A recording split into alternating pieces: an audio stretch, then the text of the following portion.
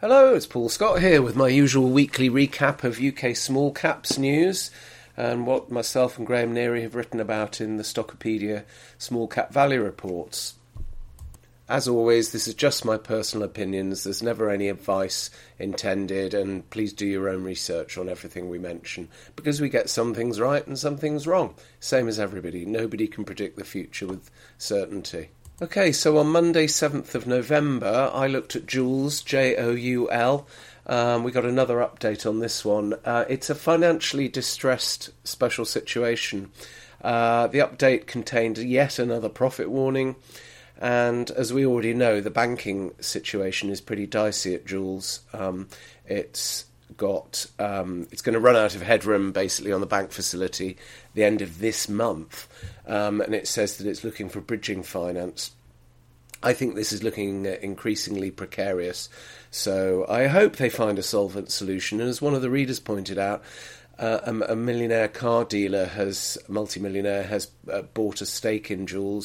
So you would imagine that he's thinking in terms of a solvent solution rather, or is it just to get a seat at the table in a pre-pack administration? I just don't know. It's too uncertain at the moment. Without inside information, you can't really assess how things will pan out at Joule. Although I do think it's looking pretty precarious, so I'm nervous about that one. But I'll look at it afresh if and when it's refinanced.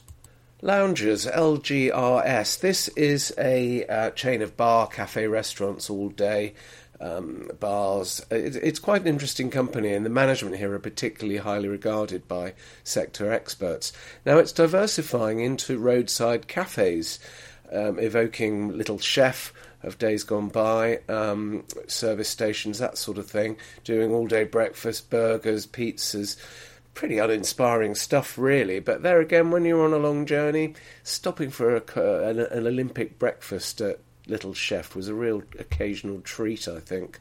So I wouldn't discount this new format. They're going to call it Brightside, and I think they're opening 3 sites in the southwest in March. So it's quite a significant diversification.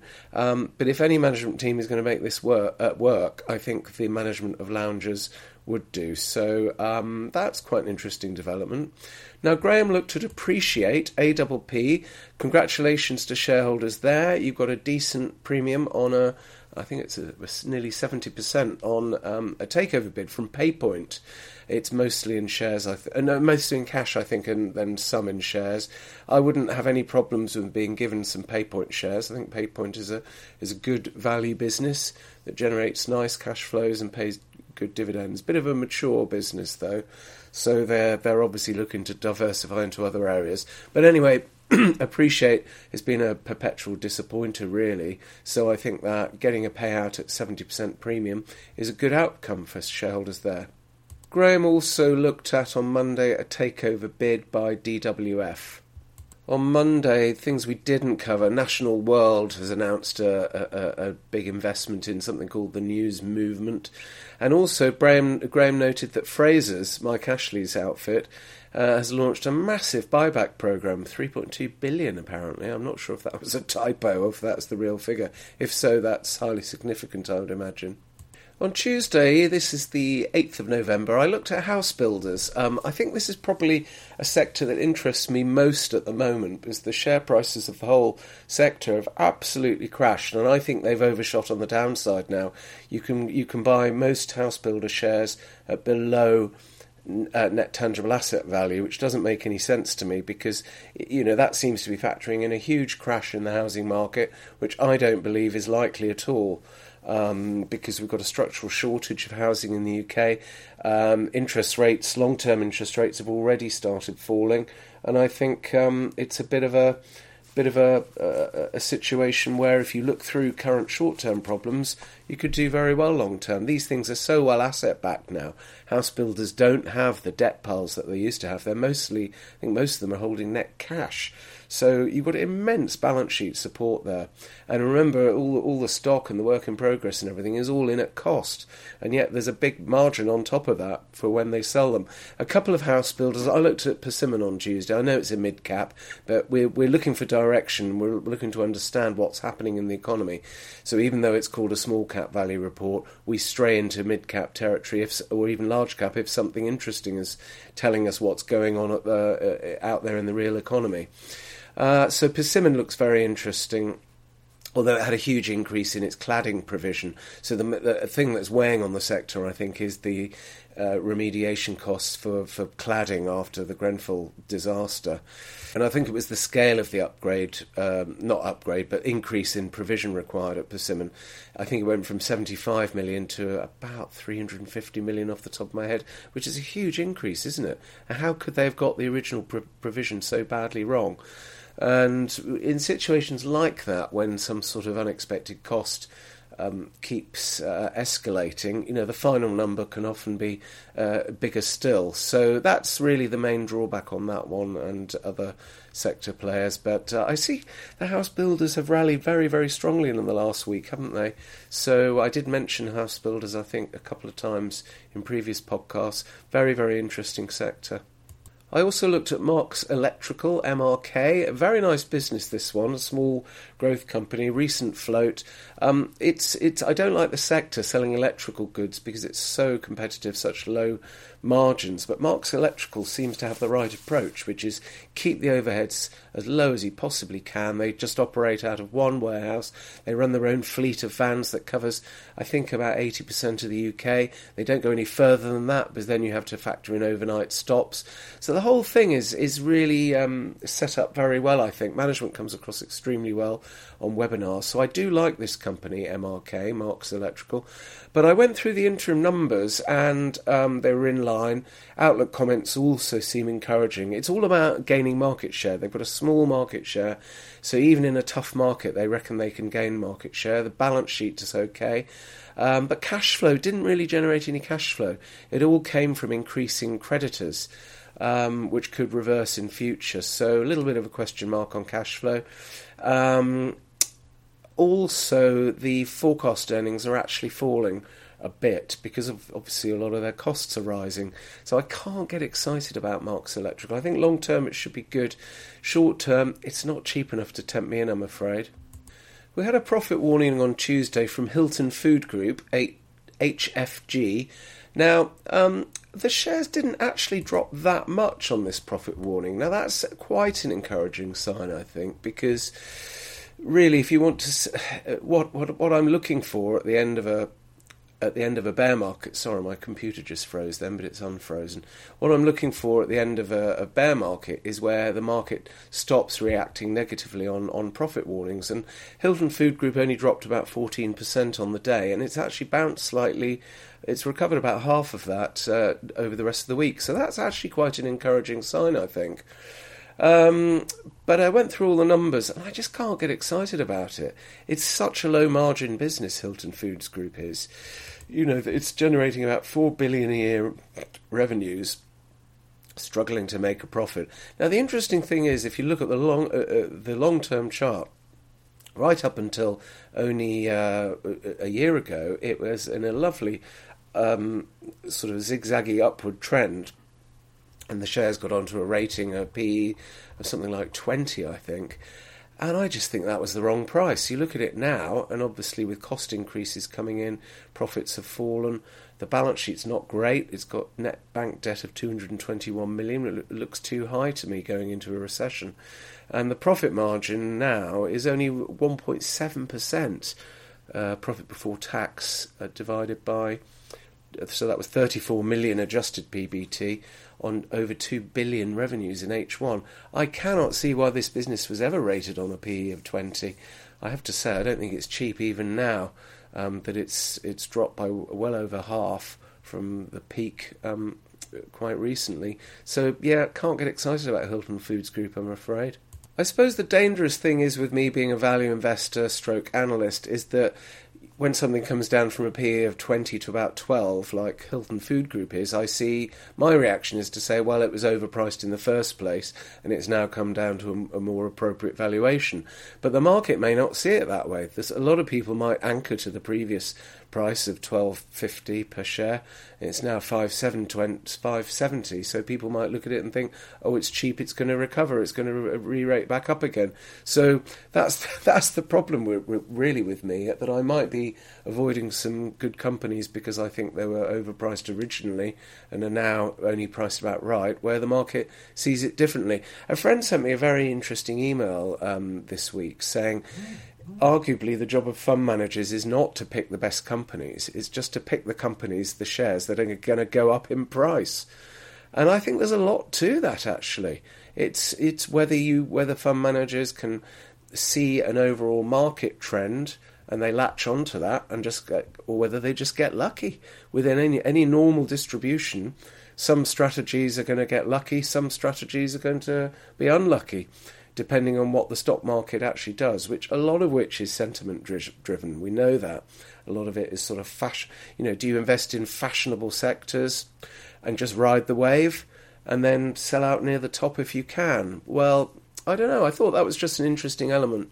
It's only really over the very long term that you see which strategies are actually fundamentally right and which strategies are just lucky. I revisited an old friend called Warehouse REIT, ticker WHR. A friend introduced me to this a few years ago, and it looked very interesting at the time. It's a property REIT, so it specialises in buying warehouses, and the original rationale was that they were generating very good yields, that they were underpriced. A lot of warehouses, apparently, this is going back 5 or 10 years, were valued at less than rebuild cost, and of course there's insatiable demand for warehouses because of the boom in e-commerce. So for a while, Warehouse REIT did very, very well. The shares went up, and it was paying out, obviously, as all REITs do, paying out pretty much all the earnings as dividends. That's what allows them to have REIT tax-free status. But I had a fresh look at this one after it's plunged by about a quarter recently on the general sector sell-off of property companies. And this could be a really good sector next year, with interest rates now looking like they won't actually rise that much more, and then maybe coming down as we go into a recession.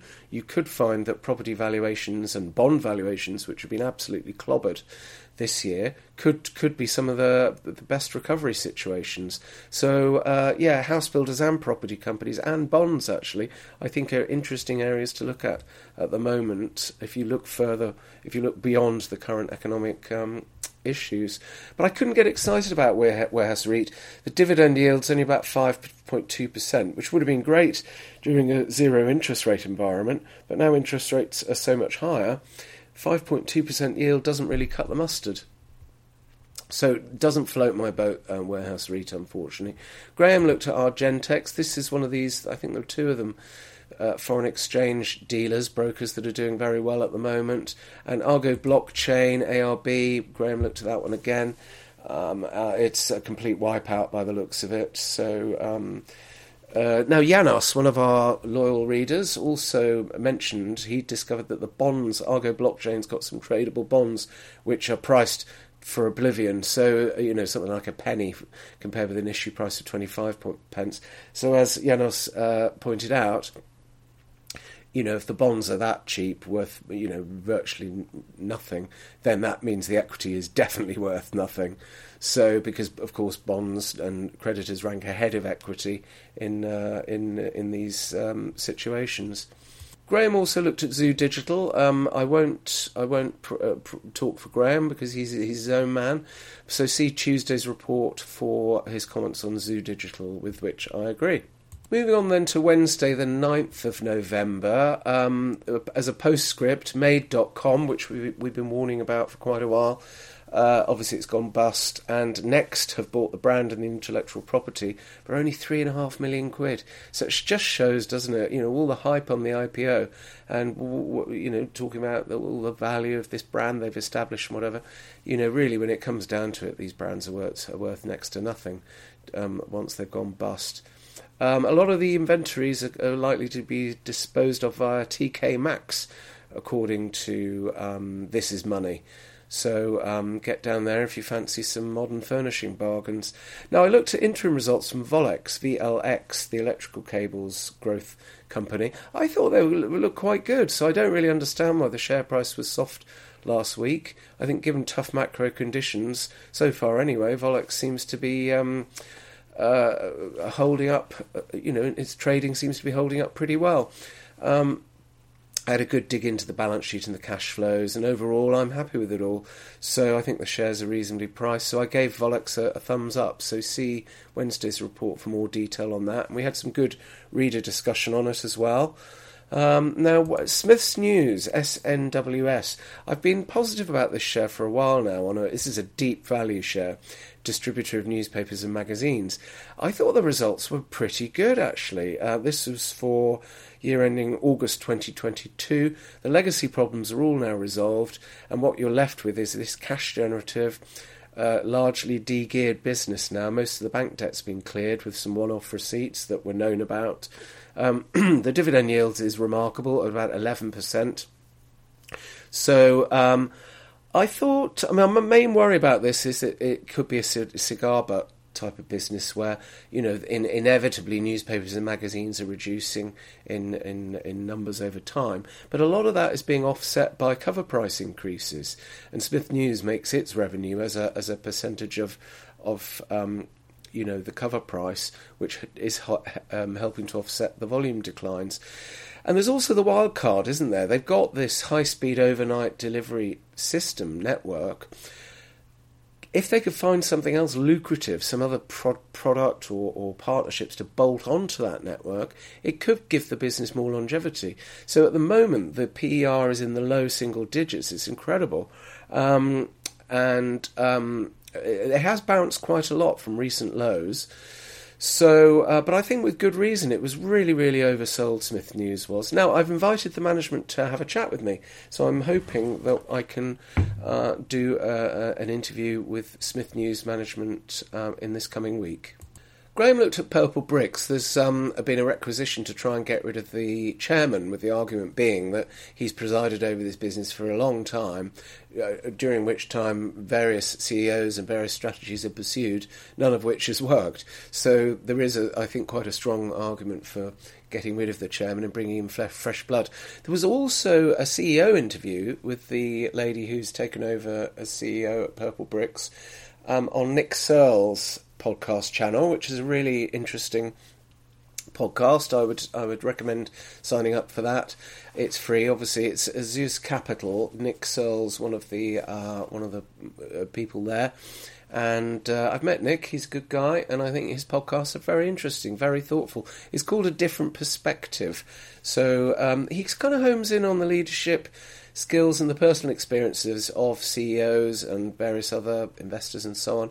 Now, I have to say, the CEO of Purple Bricks, she came across as very eloquent, very knowledgeable.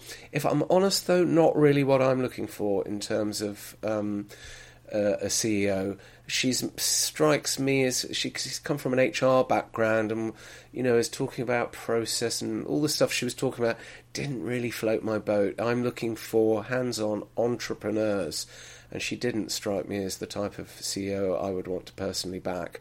So that got a thumbs down from me, I'm afraid. Graham also looked at the low-cost gyms company. It's called just Gym. GYM is the ticker as well. Disappointing update, he's saying. I've never been very keen on that one.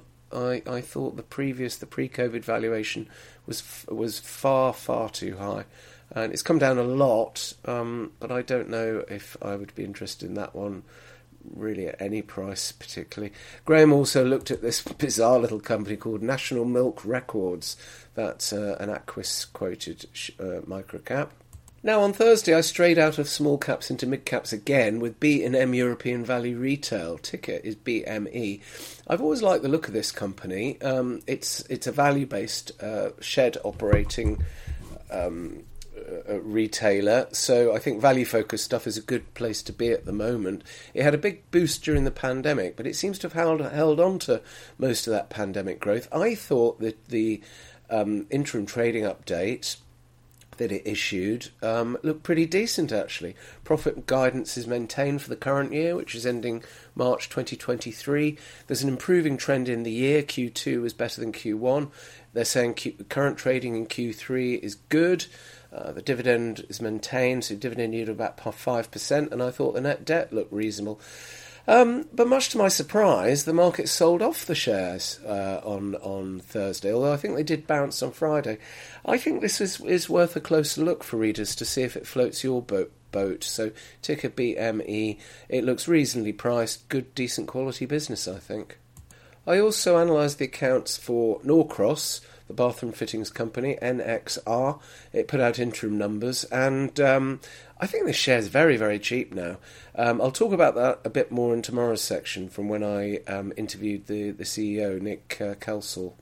So there's good dividend yield as well on Norcross. On Thursday, Graham looked at TT Electronics, Smooth, SMV, and PCF, a postscript on that one that again looks as if it's failed. Okay, on Friday I looked at WRKS, The Works. This is another retailer, very, very low market cap now. It's only about 19 million. The H1 trading update that The Works put out looks okay, it's in line.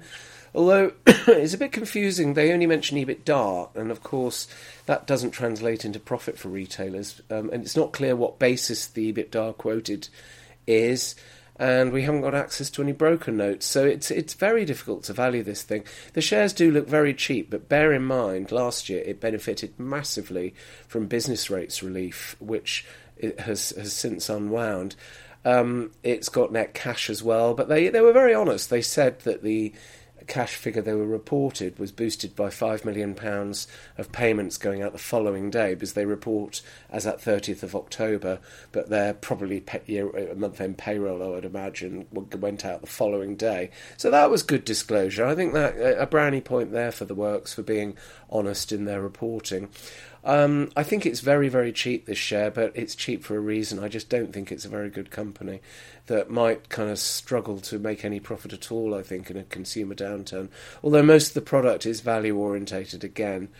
Probably the highlight of my week again was doing my CEO interviews. I did 2 yesterday on Friday. I really enjoy doing these. They're a bit nerve-wracking, but the more you practice, the more comfortable you become doing them. So anyone thinking of creating their own content, podcasts and interviews, go for it. I would say the more the merrier. In terms of lots of people are doing their own podcasts now, and the only thing I would say, if you're doing a podcast about shares, keep it about shares. I don't want to listen to a 1.5 hour podcast because that's way too long, and have about a third of it taken up with people's half-baked views on politics, where they don't know anything more than anyone else about politics. They've got no insights. They're just regurgitating what they've read in the papers or seen on the news. It's a waste of time. It's pointless, and it quickly goes out of date. So please, a plea to people making podcasts, keep it as short as you can and keep it about shares, not about politics. But obviously people can podcast about anything they like, so you're completely free to totally ignore me and stick 2 fingers at me if you wish. Anyway, I talked to Virgin Wines on Friday morning, Jay Wright. I really enjoyed chatting to Jay. He's very approachable and straight talking. I think this is a much more resilient... It's a subscription wine service that licenses the Virgin name. So we talked about, all the sort of obvious questions that I would ask. Isn't this the type of thing that people would cancel in a downturn? Well, one of the insights that Jay revealed is that actually in previous severe recession in 2008, they did well. And what they found was that people actually see spending a £25 a month wine subscription as offering value for money and being an affordable treat. And so they'll probably cut down more on eating out, but will want to keep their bottles of wine to drink at home. And it's also quite a nice process to sort of choose which vineyards you want to support, and obviously having it delivered is a lot easier than lugging around heavy bottles of wine back from the supermarket. So I think Virgin Wines is a nice little business, actually. It's got a sector-leading EBITDA margin of 9%. They're guiding that down to 8% in the current financial year. It's got net cash on the balance sheet, plenty of it, and it also ring-fenced the customer's cash in a separate trust account, which I think is very ethical. I think that's admirable. So I like Virgin Wines. Obviously, the share price, again, as quite a lot of things have done, has had a sharp bounce recently. But I did flag it up in July and also again at the beginning of November when it was a good bit lower than it is now. I think on Friday it did slip back a bit, though. So I think certainly Virgin Wines is one for our watch lists. Obviously, it's up to you. It's your money. It's you decide what you want to buy or sell, and the timing of that. I don't have any. I don't want to influence people at all in that regard. I just think the fundamentals on Virgin Wines, to me, actually look quite good. I spoke to Nick Kelsall, the CEO of Norcross, on Friday afternoon. Thanks to both CEOs for making the time for me, and it's good. It's good. It's free publicity for them, and it's. I enjoy doing them, and I like flagging up what I think are interesting companies to the readers for you to then go off and research yourself. Now, Norcross has got a strategy of making acquisitions, and they've roughly, I think, doubled the size of the business in this last cycle. There was a tacit admission, I think, that the most recent, quite large acquisition was a bit unlucky on the timing, doing that just before the economy began to turn down. So net debt's probably a bit higher than I would like. It's about 59 million. But Nick reassured me on that, saying that he's not going to go.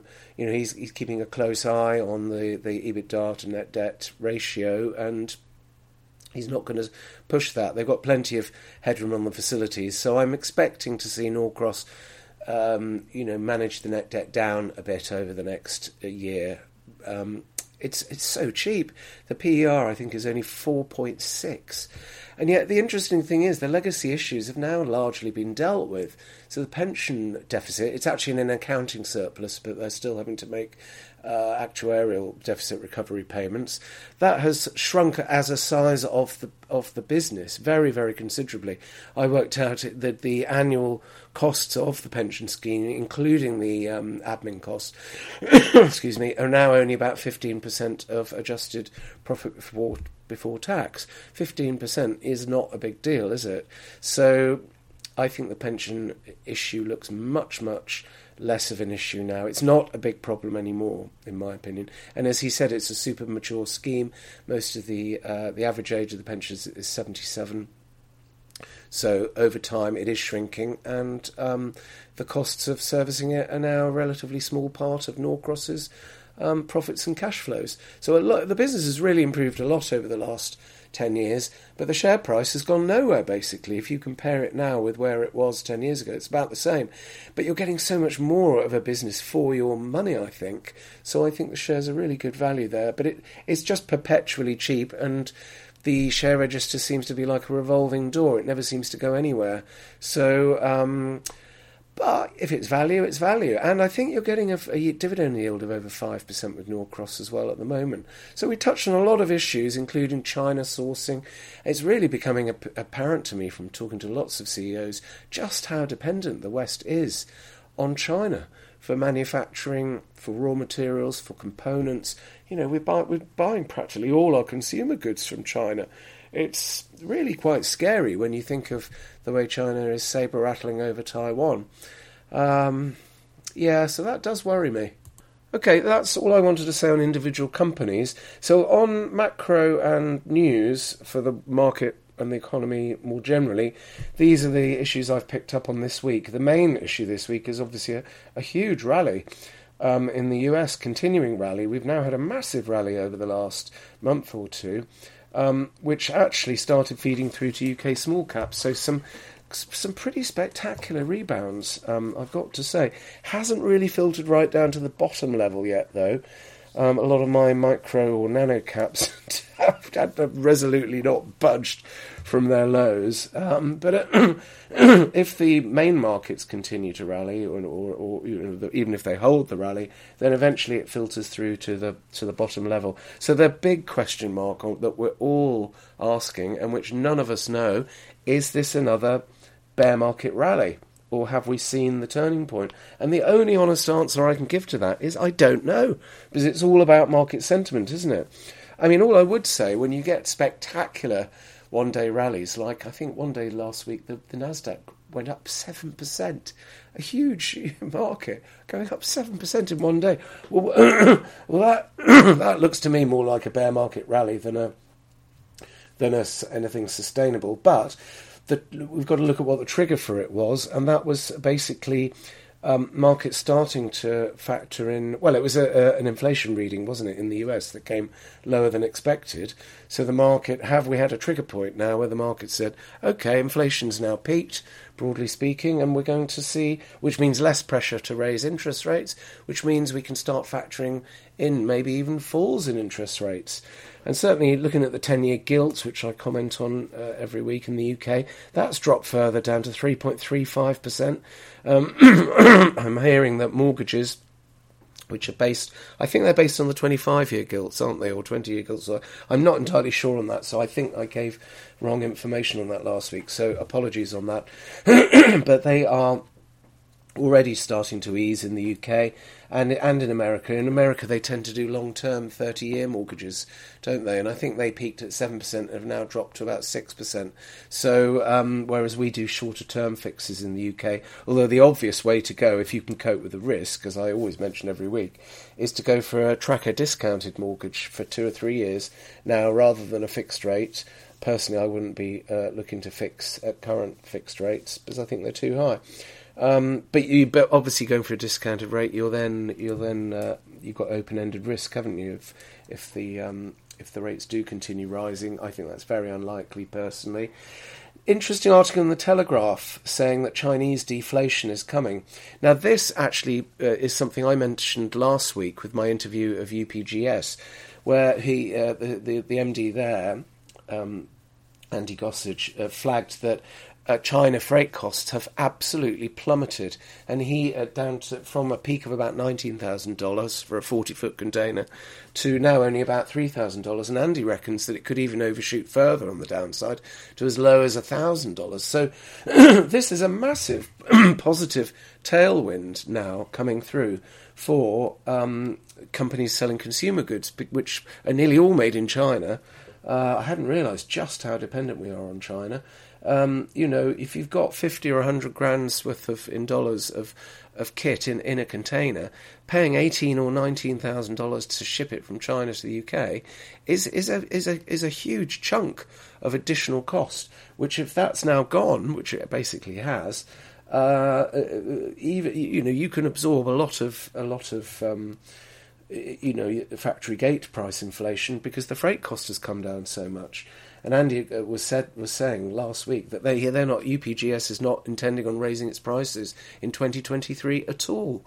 The other key thing is that the dollar's weakened a lot. The pound is moving in more or less in lockstep with the euro against the dollar. So I think you have to be careful. It's not everyone's suddenly more confident about the UK. It's actually there was that issue over the mini budget, we know, but that's rapidly fading in significance. And sterling bottomed out at 105 to the dollar. It's now up at about 117 or 118. Well, that again is very good for inflation in the UK because a lot of goods are priced in dollars, and it means that the UK distributors and retailers are going to be able to achieve keener prices in 2023 with a time lag, though, remember, because there's often 6 months or 12 months hedging involved, or partial hedging. So all these factors are pointing very clearly towards inflation falling more quickly than perhaps the Bank of England and other forecasters have so far thought. So again, I think that's pretty bullish for stock markets. So yeah, there are some fundamental reasons behind this big rally we're having, no doubt about that. But my overall feeling is that we're just going into an earnings recession. Companies' profits have really only started falling. So we're going to have, I would imagine, plenty more profit warnings. And I've yet to see that the market is just shrugging off profit warnings. It's not. I mean, maybe they're not damaging share prices quite as much as they have been previously. And also, of course, the GDP news in the UK is quite negative. We were, I think, minus 0.2, the worst out of the G7. But when you look at how tight the numbers are bunched, some of the others are only 0.2% positive GDP growth. Well, there's not much difference between plus 0.2 and minus 0.2. It's just a rounding error. And these GDP numbers are all estimates, and they tend to be heavily revised. And different countries work them out different ways, I'm sure, even though they're supposed to be sort of harmonised. I bet they're not in reality. So but I wouldn't get too hung up about this business of Britain, being lagging and so on. It'll switch round. These things always do, I think. So I'm very reluctant to start buying after this recent bounce. I'm not going to, actually. I'm more interested in buying the dips when good companies guide down and or start warning on profits. There's going to be loads of that in the next year. I don't think there's any rush to pile into the market after what could well turn out to be a bear market rally. Simply because the fundamentals are going to get a lot worse before they get better, aren't they, for company profits? And that's ultimately what drives share prices, I think. Now, just a quick mention for Mello London, a physical shares conference. Hooray! This is on Wednesday and Thursday coming. It's in Chiswick. David Stredder's been very brave, I think, organising this. And these are lovely events. They've got a really nice feel to them. Very nice community events. Very friendly. Everyone just talks to everyone because we've all got the same shared interests. And we all end up in the bar at about 5 or 6 o'clock, and you just catch up with old friends, make new friends. I love meeting the Stockopedia readers. So if you're there, just come and say hello. I'd be delighted to put names to faces and tell us what we're doing well, tell us what we're doing badly, if you like. So Mello should be great fun, Wednesday and Thursday. So I don't know what the quality of the small cap value reports will be on those days. Probably pretty grim. But I might prepare 1 or 2 sections early so that I can at least get something up for the people, because I appreciate it's frustrating for the people who are not attending the conference to not get a very good written report on the day because we're all busy or hungover. So government policy, again, I think is completely haywire. And I think that's going to obviously worsen a recession, because the last thing you should be doing when you go into a recession is introducing austerity measures.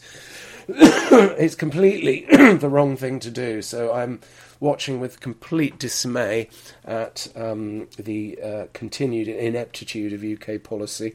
Another thing to bear in mind, of course, is corporation tax was going to stay at 19%. We now know it's going up to 25%. That's a big chunk of profits taken off, and that itself will impact earnings. Although I think it's probably in the forecasts by now. I think I'll leave it there. Anything over 40 minutes, people's minds start to wander. I know they do when I listen back to my own